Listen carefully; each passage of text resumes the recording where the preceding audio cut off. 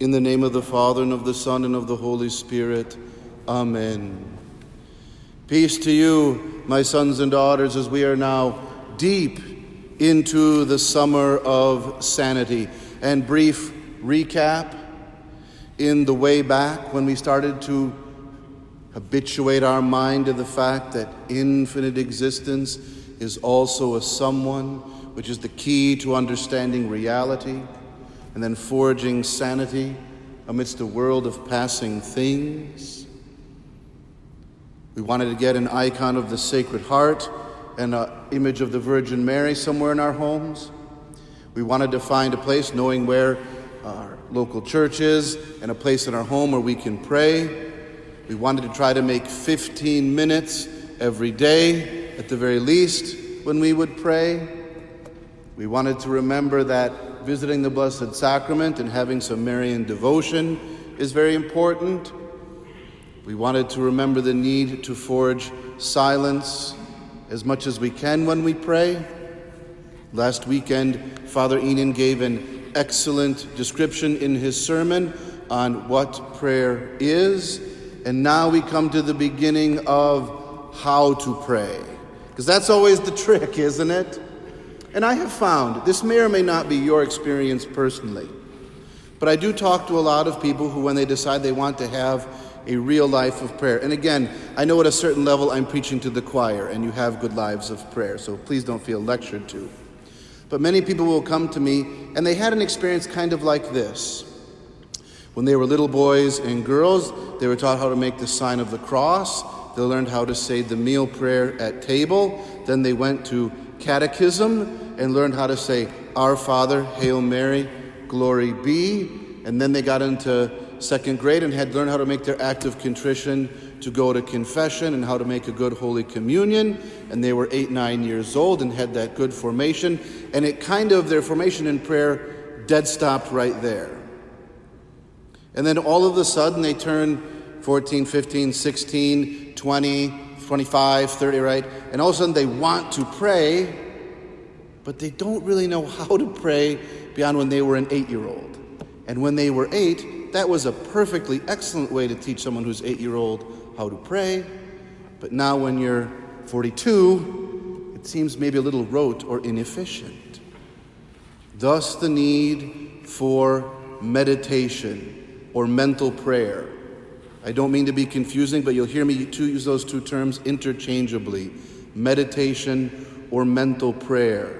For yes, the habituation of the mind to the fact that infinite existence is also a someone requires practice and obedience to commands and ritual life of worship given by that infinite existence.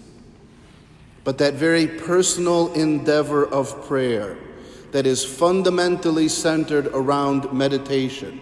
Not only, right, we pray the Mass when we sing glory to God in the highest. People were praying beautifully when they were reciting vocally the rosary before Mass, and so on and so forth. You might have had moments in your life when you just have this absolute experience that is not from yourself of contemplation. But all of this must orbit around meditation, which is what?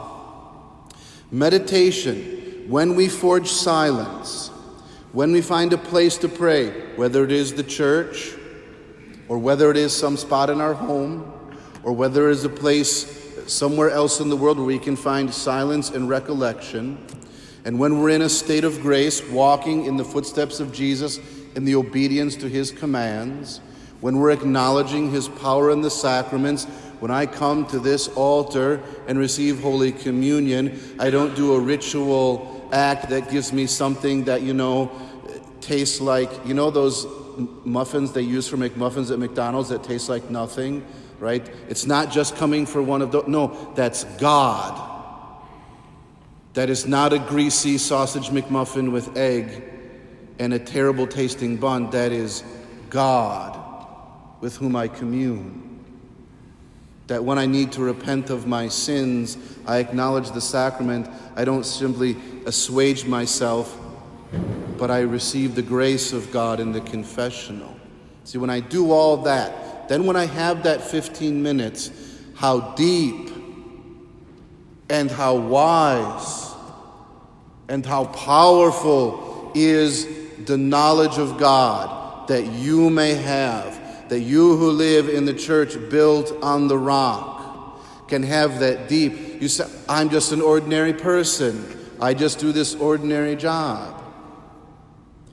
Yes, you can know that. I am an extraordinary person. I have the commands over peoples and monies. Yes, you also. So when you take this time, and it works fundamentally like this, you make yourself still and recollected. When you want to pray effectively, being upright is very important, whether you kneel down and upright or are sitting upright, because it's a physical sign that you are getting right outside of yourself, that you are not God. Simple sign like that. That's why, to the best of our ability, when we pray devoutly, we try to avoid slouching or turning in on ourselves, right? St. John Paul II said, any prayers you say on your back, God hears when he's asleep. Meaning he doesn't hear them because he's never asleep, right? We want to have an upright orientation towards God. Now, don't get me wrong. I've said my rosary in bed plenty of times, but mostly because I want to fall asleep. So it's not like a mortal thing. But being disposed towards God, and then in your mind, where at your deepest level you are in the image and likeness of God, you begin to, through your mind, reach out to God. You meditate. Here is where the sacred scriptures become essentially important. Now, good prayer books are also very helpful. But if you take the Holy Gospel or some other biblical passage and you do this, you make yourself still, you set a timer for your 15 minutes, you say in the name of the Father and the Son and the Holy Spirit, and you might say something pious like, Jesus, teach me to pray. Then you take your Bible passage or whatever, this is my, read it once. Read it a second time.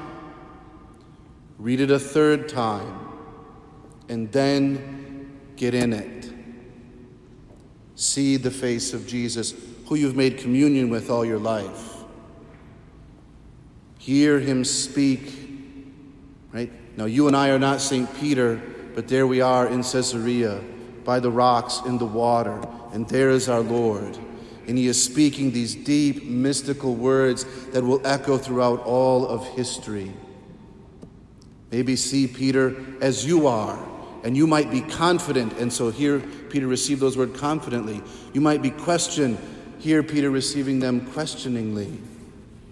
You might be confused, here Peter received them confusedly. And then reply back and talk back to Jesus with that voice. See that image. Ask God a question in that image.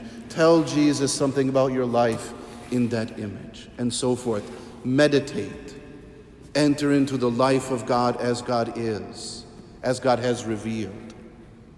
Now, in that process, you are not in a university class. In that process, you are like a bee to a flower. This flower of the scriptures or the life of the saints or a spiritual book or whatever is open.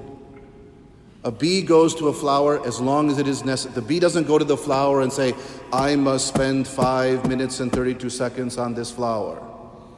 The bee goes, gets what the bee can, and then goes to the next. When you have profited as much as you can from that passage of scripture or saintly writing or whatever, go to the next. Read once, read twice, read a third time, enter. Begin this process and see if you do that, it will help you say your rosary. Because when you're meditating on the life of our Lord and Our Lady, you're into it. It will help you sing the Gloria at Mass, because your mind will be habituated to see heavenly things. It will help you profit in the sacred scriptures.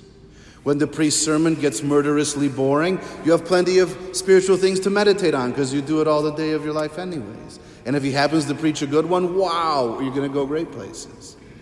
When you kneel down and pray the Mass, you'll just enter in more fruitfully and powerfully. This sermon goes too long. I told Father Enan if he ever preached a sermon more than 10 minutes, I'd kick him out of the pulpit, so I must stop now because I talk too much. But have that time of meditation. The summer of sanity is not over, and know how powerfully it helps us to habituate our minds to the fact that infinite existence is also a someone, the Lord Jesus Christ, who is the key to understanding reality.